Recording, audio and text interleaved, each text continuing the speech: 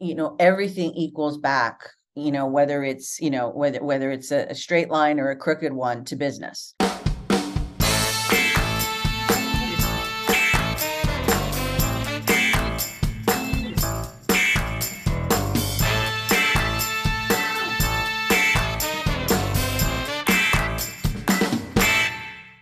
Okay, welcome back to the Marketing Playbook, presented by Details Interactive.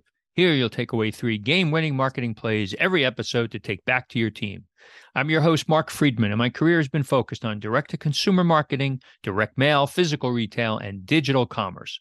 This is episode number 70, and today's guest is Kim Miller. Kim is with WHP Global as the Chief Marketing Officer for Toys R Us. She speaks about the current relationship with Macy's and how they're bringing Jeffrey back to adults and kids in the U.S. market. She also has a funny story about her and Billy Crystal. Kim has worked with some of the media's best-known people, Martha Stewart, Rosie O'Donnell, and many others. Before we get started, a quick thank you, as always, to Max Brandstetter of the Wild Business Growth Podcast for producing this episode. You can reach him at max@maxpodcasting.com to help bring your podcast to life. Let's open the playbook. Ready, break. Well, hello, everyone. Thank you for joining the Marketing Playbook podcast. Today, I'm joined by Kim Miller. Kim is a 4-time Emmy Award winner with 20 plus years as a transformational media leader and brand storyteller. At WHP Global, Kim is CMO of Toys R Us and president of the newly established Toys R Us Studios. Prior to WHP, Kim served as a longtime senior executive at Martha Stewart, where she found and engaged diverse audiences through global brand partnerships, nationwide live experiences, and award-winning television, most noticeably as executive producer of the acclaimed Martha and Snoop's Potluck Dinner Party. Throughout her career, Kim has worked with a multitude of well-known brands, A-list celebrities, and studios, including Paramount, Warner Brothers, PBS, and CBS. She's an active member of the women's leadership organization, Chief. Kim, welcome to the show. Thank you so much for having me. This is really fun. We'll get into Toys R Us in a bit, but Toys R Us was big part of my life. I have twins that are now adults, 29 years old, and I have great memories of walking them through in their double stroller through our various local Toys R Us stores, packing shopping carts with diapers and formula and all kinds of toys for them. So it'll be great to hear what you guys have in store for the new Toys R Us. Definitely. And it's funny, I have twins as well. Mine are 17, but have very similar experiences from taking them. And around the holidays, knowing that I could go there and find all of the top toys I needed for them and any of the other kids I needed to shop for. So that's the thing I love, is that everybody has a Toys R Us story. And it keeps me going every day. All right, we'll talk about Jeffrey in a bit, but let's first start with talking about Kim. We like to get the guests' kind of first story, where they grew up, whether or not what you wound up doing or have been doing in your career. Was there any foreshadowing going on early that said, hey, I was going to be involved in media? So I grew up in New Jersey, and I had a sister and brother, and it was the era where kids were allowed to be outside playing all the time without anything structured. And ironically, we had a colonial home that had one of those long porches with a roof on it. And so what I took it upon myself to do, probably at the start of like 8 years old, was I produced shows on that front porch. Would write various scripts and then have various performers perform at will if I approved it, and call the neighborhood in. Occasionally I got so bold as to actually sell tickets. I feel like that was one of the first things that I did that kind of really felt like who I was, and I really just enjoyed authentically. And as a little kid in a neighborhood doing something like that in a very scrappy way, actually was pretty good at it. That's so interesting, because although I ask this question of every guest on the show, it's few and far between where anybody says, you know what, I was doing back then what I do today. And, I don't think anybody has ever said it quite the way you are, that you were in media, when you were growing up. That's great. I didn't know, but that's what I did. That's what felt like a good day. Good, we rode the bikes, we climbed the trees, but we had to fit a show in. Right. Had to have a show. And as you were going through school, were you focused on media? Yeah, so it was interesting. I put myself through college. And so, when you do that, there's a lot of, consideration for money and things like that. And I wasn't what I would consider, a stellar high school student. I was average. So I went to Montclair State University with the plan that I would go there and then I would transfer to an NYU or something, and that way save money, get all my basics done. And I got to say, Montclair State University in New Jersey had the best broadcasting department for so many different reasons. It was hands-on. So I got to be a cameraman one day, a director another, edit music the next, be writing press releases, be, running events, with other companies. And they had a really great program of not just internships with, New York companies, but when companies needed basic level workers, bringing you in. So I did do events. One of the most exciting things I did, and my sophomore year in college, the Grammy Awards had hired a woman named Annette Herman, who thought it was a really good idea for all major talent to have a talent escort at the Grammys for at Radio City Music Hall. And so she assigned me to Billy Crystal. And, I was as green could be. And, but having that experience of seeing everything come together from the rehearsals, from all that, you're serving a celebrity, but it's like anytime you're surrounded by it, it's amazing. And one of the best stories I had with him is he came out to me and he's like, I'm hosting the Grammy Awards and my wife and two daughters are calling me about what outfits aren't working for them to arrive at the Grammy Awards. And, he said, could you get me, a drink with vodka? And I was like, yes, Mr. Crystal. And then I found out that Radio City was a dry house. And I went back to him. I said, I'm sorry, Mr. Crystal, but they don't allow alcohol in Radio City Music Hall. And he just looked at me and he goes, if you're going to make it in this business and I'm going to make it on this show, you're going to figure this out. And I wasn't even 21 yet. And through, going through and pulling some people from various, stagehands, anybody who I could find that I thought might be a little bit more, radical, and we got him a nice little bottle, I think, of Absolute, and all he needed was a little, wasn't like he was drinking a lot. He just needed a good shot to separate the daughters and the wife and their address drama and the fact that he was going to be on a live broadcast at Radio City Music Hall. And That's a and great. even That's good. that teaches you a lot just on making things happen, and that there's humans. Everything you do is so human facing and what their needs are. So, as I was prepping, it's so interesting. You've been involved in media with so many, well-known names: Rosie O'Donnell, Martha Stewart, Donnie Deutsch, whose show I loved on CNBC, Joan London, Anderson Cooper. You were involved in Rosie's show. I believe you were producing. What does a producer really do on a show like that? What's the job description? So before I worked with Rosie, I actually worked with Maury Povich way before it was Who's the Baby Daddy. So I was producing and field producing for them. And basically it's finding the people, or sometimes there's bookers finding the people, and it's figuring out the story that resonates with the consumer. So or the viewer at that point, the most exciting story that the points that people are going to want to know. And for a show like Rosie O'Donnell, it's a daytime show, so that the demographic of the people, that it's women at home, usually having dropped their kids off, or it's people at home that for one reason or another are not at work during traditional times. And it's really rounding out the experience for them and really making sure that they get to know the person that you're interviewing with, or the topic that you're interviewing or presenting, and engaging them in a fun, entertaining way and being able to take something away from it. And, some of the things I did with Rosie, who I really respected and learned a lot from, she was cutting edge on like breast cancer awareness. Like for her to get women that were terrified to go get mammograms, she did this celebrity takes you. And she didn't want cameramen in the experience because she definitely had us find women that hadn't gotten mammograms, that were high risk, and she didn't want to put that pressure on them. So this was way before we all had iPhones. She had me find a little camera, and women like Whoopi Goldberg, took this little camera in with women and guided them through getting their mammogram. And what I loved about Rosie is she thought about all those different things. It wasn't just do it. It wasn't check a box.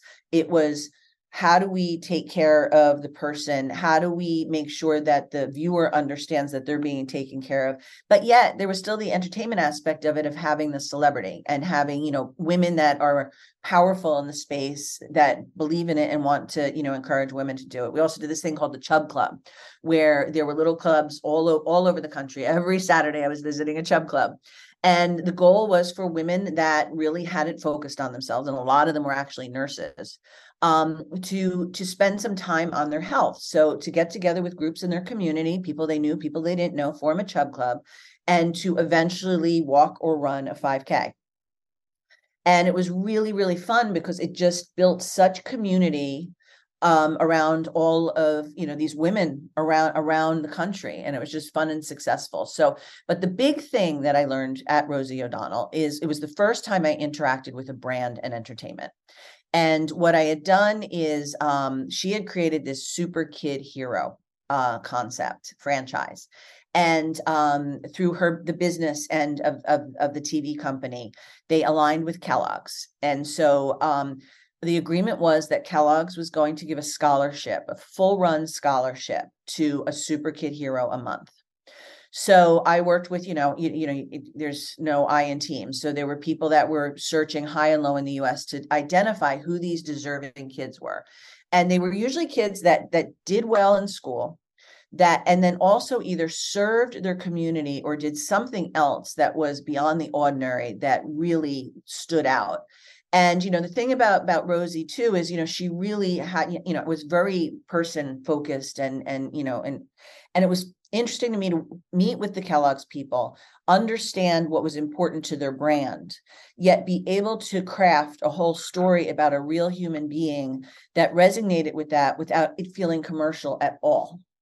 The only time, I would go with the crew, I would cover the kids' story. And I mean, there were wonderful stories. There was this one girl in Crystal River, Florida, who had straight A's in school. Her mom had MS. Her mom was pretty much bedridden. At night, she had to wake up 3 times at night and roll her mom over, and help her so that she wouldn't get bed sores. And, and she was still an exemplary student in the community. There was another girl who had brittle bone syndrome, who I'm still in contact with.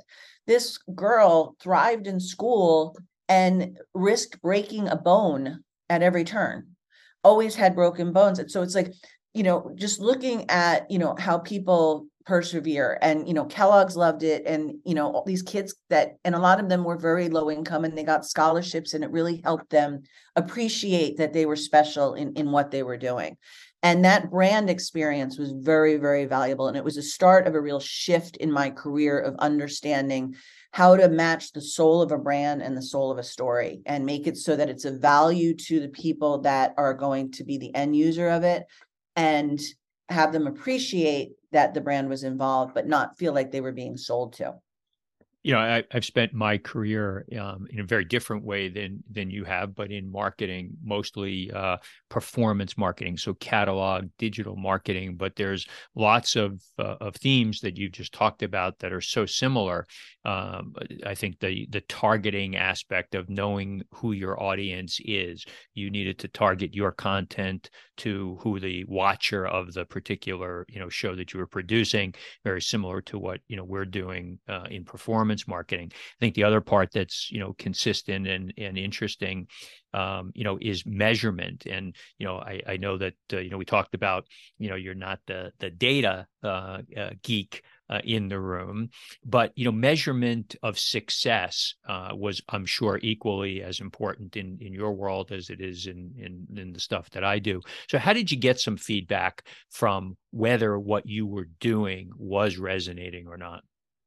Well, I mean, and at the end of the day, everything equals back, whether it's, whether it's a straight line or a crooked one, to business.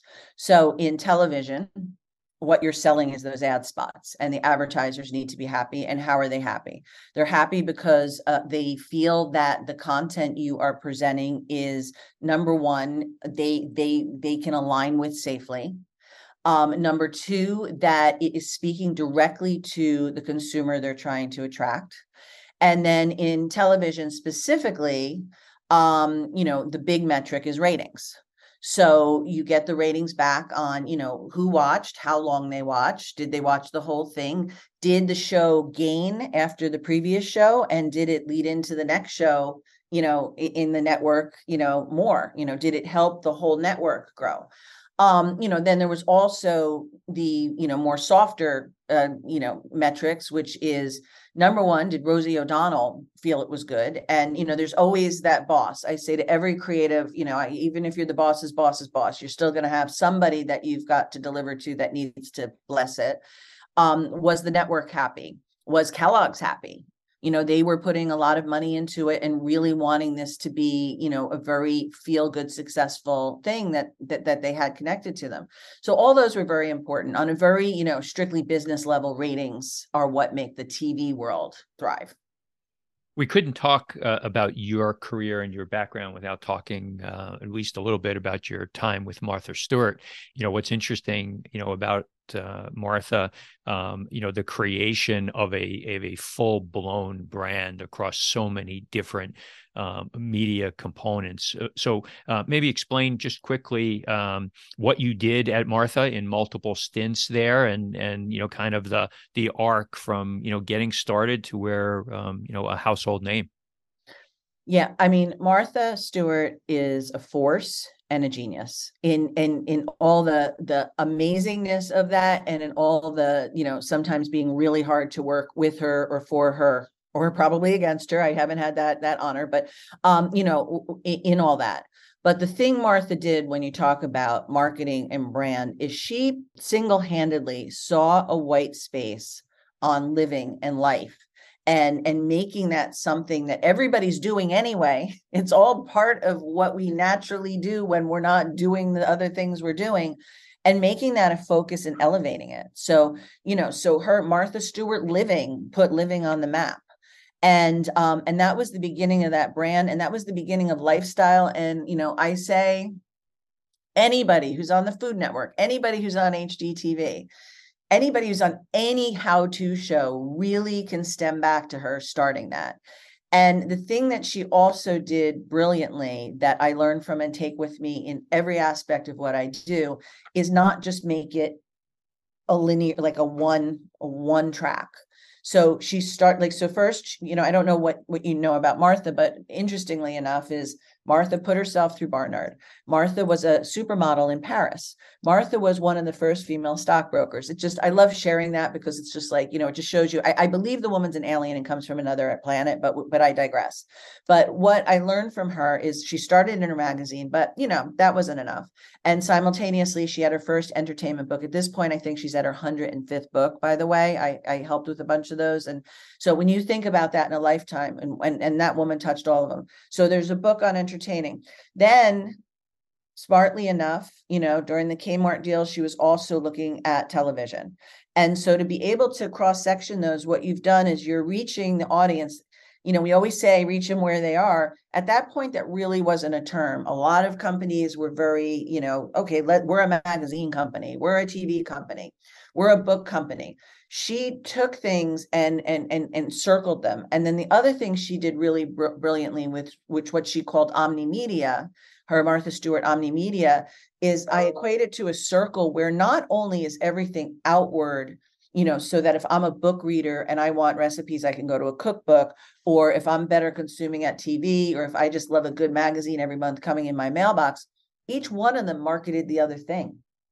So she was able to use her own internal marketing to elevate it, which is a very, again, we all do it now, but I just want to say it, it was very cutting edge at the time. And then product attached to it. If you love cooking, you need these pots, and here's why. If you are entertaining, you can't do it without, making a centerpiece. And these are the type of flowers need. And so then it all comes together. So it's like you're able to, her philosophy was content first that leads to product, because you understand why you need the product and you understand how to use it. And it just kept expanding and exploding at that. So that's the basics, Martha. When I first went into her, it was during her show. She was right out of prison. It was an interesting time. Basically, the woman that had my job was like, and left. I started as the supervising producer, and then it ended up being VP of production. And the eureka moment for me was when Martha Stewart, Living Omnimedia, was making their partnership deal with Macy's.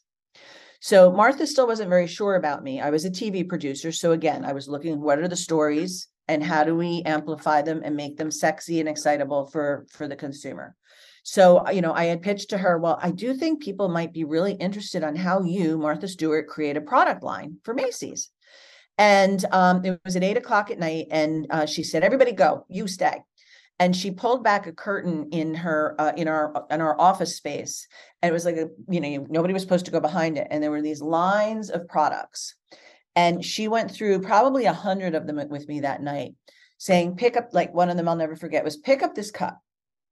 Do you see how it rounds your hands? Imagine waking up in the morning and having a cup of coffee and your hands are warmed as well. That's how the French drink coffee. So I learned that when I was in Paris, and I say, Americans don't do that. Wouldn't it be great to make we still need a handle? And then she'd show me, we added the handle because that's what Americans expect, but this warms us. And she went I called my husband that night and I was like, I get it. Because before that, I was looking at her as a talent, and she's a difficult talent because there's a million things she's doing in a day. But what she really was understanding how you can elevate a product and elevate a life through one. And I just fell in love with her.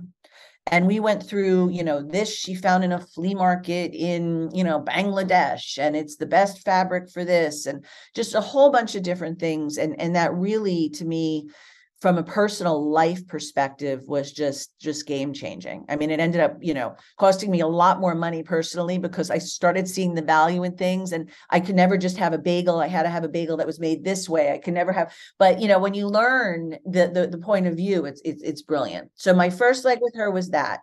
And then I went more into, building other shows with her around it, because, and trying to expand the brand in the sense of having other talent and having other shows, because it was going to the Hallmark channel from NBC. But what I saw quickly is, number one, the viewer at Hallmark weren't happy that the brand made such a big shift. So people were watching The Golden Girls and Little House on the Prairie. They ripped that off of the whole daytime slot, and it was all Martha, which is a very different experience. And so I said to myself, it's time for me to leave. So I went and I took some, other jobs and created a few shows. And one of them didn't work. And I was actually between jobs, and I got a call on my kitchen phone that I didn't even know Martha knew my home phone. And she personally called me and said, we need to have lunch.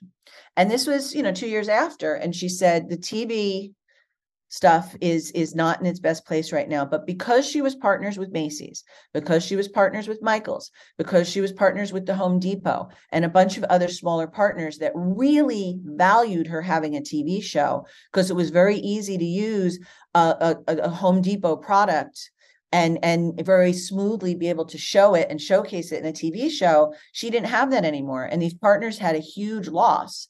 And so it was the digital age. It was like bringing that to digital in a way that served them as well as TV.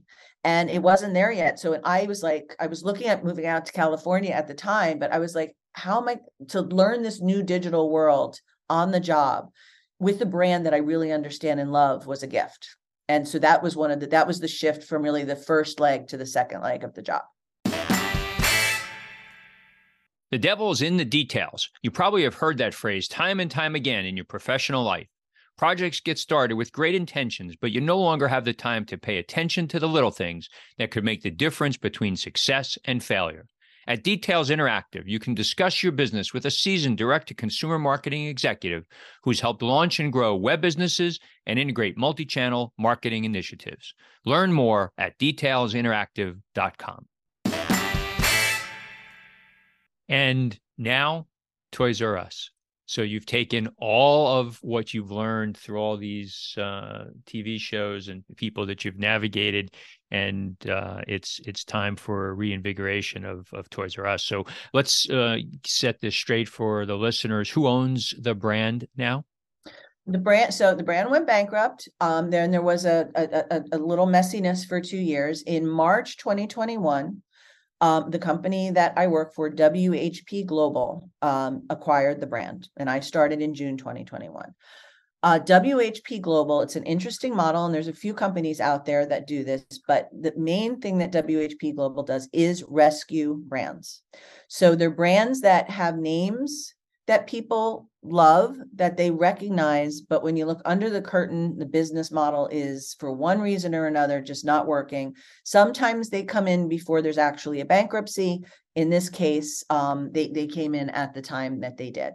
Why do you think there's been this difficulty in maintaining and establish a national toy brand or a significant national toy player? Is it a function of the competition in the space these days? From my perspective, I think that Toys R Us was really a beloved brand, was and is, and I thank God for that. I think for whatever reason that I'm not an expert in, there were, whether it was the big box store model in competition with Amazon, where they ended up in, how they were conducting the business, from a P&L perspective. It went down, but what they did do well is the name and the emotion is still there. And that's why I took this job, because just like I feel like I was a big part in not resurrecting, but reviving the Martha Stewart brand to something more modern and hip because there were so many fans. I felt that was the same way here. And I don't think anybody really grabbed hold of this white space that was available when Toys R Us did disappear. And so, Amazon is Amazon and it's amazing. And if you're looking for toy number 50203 and you know exactly what you want, or, Amazon, there's a space for that. The Target, the Walmarts, even I've seen toys in Barnes and Noble. I've seen toys in Whole Foods recently, which is part of Amazon. So that makes sense. If you want to have an experience where you go and pick up a toy, they're there. But what was missing is, the global retail authority in toys and play. And if you want to find out how to buy a bike for your kid and the right size and how to measure them, and do they start with a balance bike? Do they need a balance bike? That kind of stuff, you need to have to go to a place that you trust, and that's 365 days of toys. And that's what this resurrection is. It's really, my mission, the mission we have is we are the global authority in toys and play. And the big thing that I realized when it's right soon after I came here is that a big part of the relationship, although it is with kids, is really with the parents. And for a lot of different reasons. First of all, we all know they have the dollars that buy the toys, but also that they want to make sure they're doing right by their kid, and they want to get the right information. And it is a confusing space. It could be an expensive space, so we try to empower them to make the best decisions and give them a lot of buying guides and tools. One of the biggest things that I'm proud of, and I just read a survey last night with all of our global partners, because by the way, right now we have over 1,300 stores in 30 countries, where we really had quite a comeback, is, I implemented what's called the pillars of play.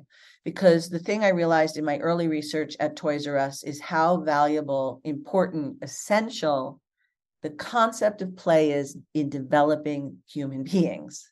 Like, it's not a surprise that the kid's picking up the rattle. It's not the surprise that they're kicking the ball. All of it is what a big part of creating, having our whole inner system thrive and grow. So when I realized that, and when I talked to, we have a big, we have over 550 stores in Asia. And when I talked to them and about how in Asia, you take it a step further and parents are actually competitive in making sure that their children are are, prepared for life. And then you take, just in general, any parent in the world that wants to make sure that their child is getting everything they need to thrive. Play is an important part of it. And a lot of people don't realize it. It's, toys are, a gift for Christmas, a birthday gift, a reward. But when you start really looking at how play does this, we created the pillars of play and went and did really deep research in some of these pillars and the development.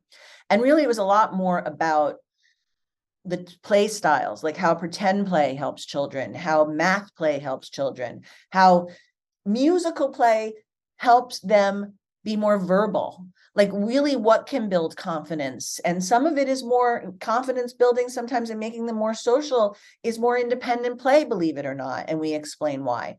And then the toys become tools that help that. So, and it's really important in modern marketing to build that relationship with the parent and gift giver and grandparent, and let them know that we want to be there to help them in a way that isn't always just shoving the product down their throat. We all have an end goal, but that relationship in today's day is so important. So that's been one of the biggest things that we've done that's really thrived. What is the go-to-market in the U.S. market? You talked about, globally, all these stores. Will there be stores, maybe touch on the partnership with Macy's? That would be great. Yeah, the partnership with Macy's was amazing. The day I walked in in June 7th, 2021, it was the deal had been signed. I was like, oh, good, thank God, this is good. In the United States, again, the model with WHP Global is asset light. So we license out our brand, whether it is for a full brick and mortar store, whether it's for e-commerce alone, or whether it's, for in-store. The partnership has been great. So first we opened a global flagship at American Dream, which is a 20,000 square foot 2-level store with over 10,000 toys.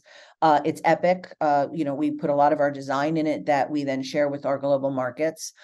Is a game changer because it was open and it was really cool. We now have a train there too, which is really fun.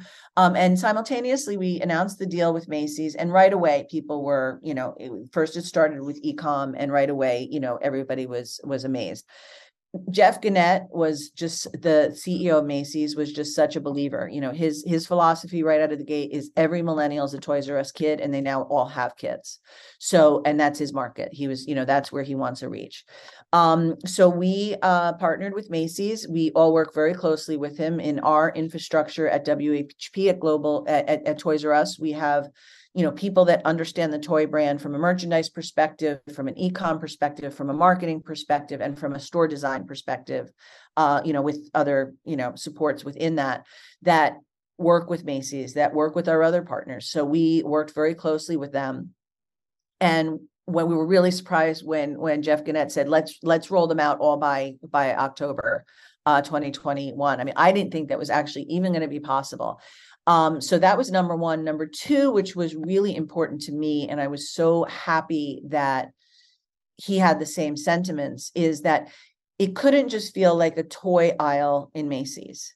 One of my colleagues, Simon Carty, who's brilliant, presented to Macy's all the ways to, he helped them design so that the color palette was throughout it, that there's always a play element, that kids can always touch toys and play and experience.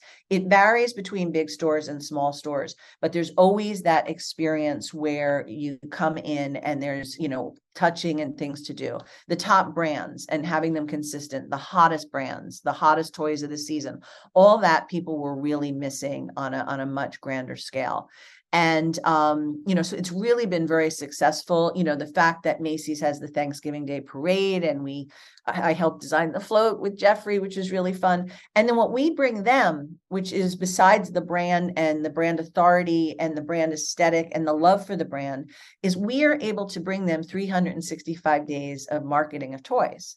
So Toys R Us on Instagram, Toys R Us on TikTok, Toys R Us on Facebook, Toys R Us, all of that, Toys R Us email blasts. Every day we're able to market, where for Macy's, one day they're doing the housewares, one day they're doing the perfume, because they've got, they're a master merchandiser. The consumer is able to come to us constantly to get information. And sometimes it's entertainment and fun and pop culture relevant. Like if, this Spidey and Friends is coming out, we make sure that mom knows that Spidey and Friends is a new season if their kid likes it. And then we also say, if you want to buy a toy, these are all the Spidey and Friends stuff that's available. And also activities for parents to do with their kids in relationship to that.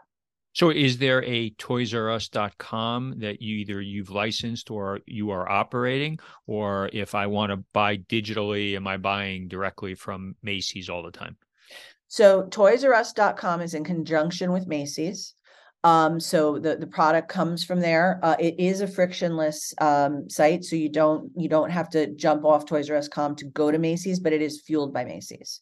So, and again, we have e-commerce meetings with Macy's every week. We have in-store Macy's every week. We are connected to the merch people, to PR, to marketing, to all the different legs, so that everything we do is in synergy with them, and then also all of the toy companies. Awesome. Great background. So interesting because so many household names, whether it's Rosie O'Donnell or Martha or now Jeffrey. So really good stuff. Very Jeffrey's exciting. a big part of the plan, just so you know, like from my perspective, and we've done a lot with Jeffrey already. I mean, it's to have an icon, I mean, coming from experience where I always had a celebrity, it makes it so much easier because you've got the person that's out there, and these celebrity names are brands, right?